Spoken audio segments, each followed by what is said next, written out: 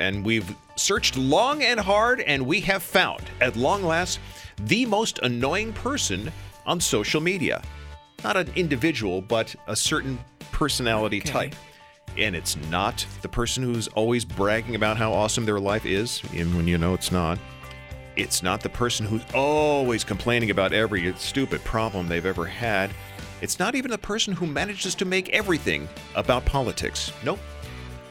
And I'm looking in your direction when I say this. Okay.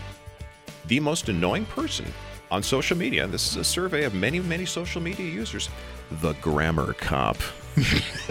That's me. I have to look away. Look away!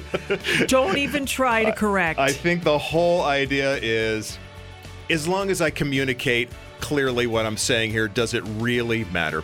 Yeah. Let me ask you this. When you're texting somebody, do you do so in complete sentences with punctuation and capitalization and everything? Indeed, I do. I do too. And I find... I will autocorrect that'll give me a wrong spelling sometime. I'm like, no, that's not right. I'll find myself doing this, and I tell myself, why am I even doing this? This is so stupid. But why does anybody care? I guess it's just our generation, and that's the attitude of people who don't like being corrected. Now, I'll have to say this about you, and I'm the same way.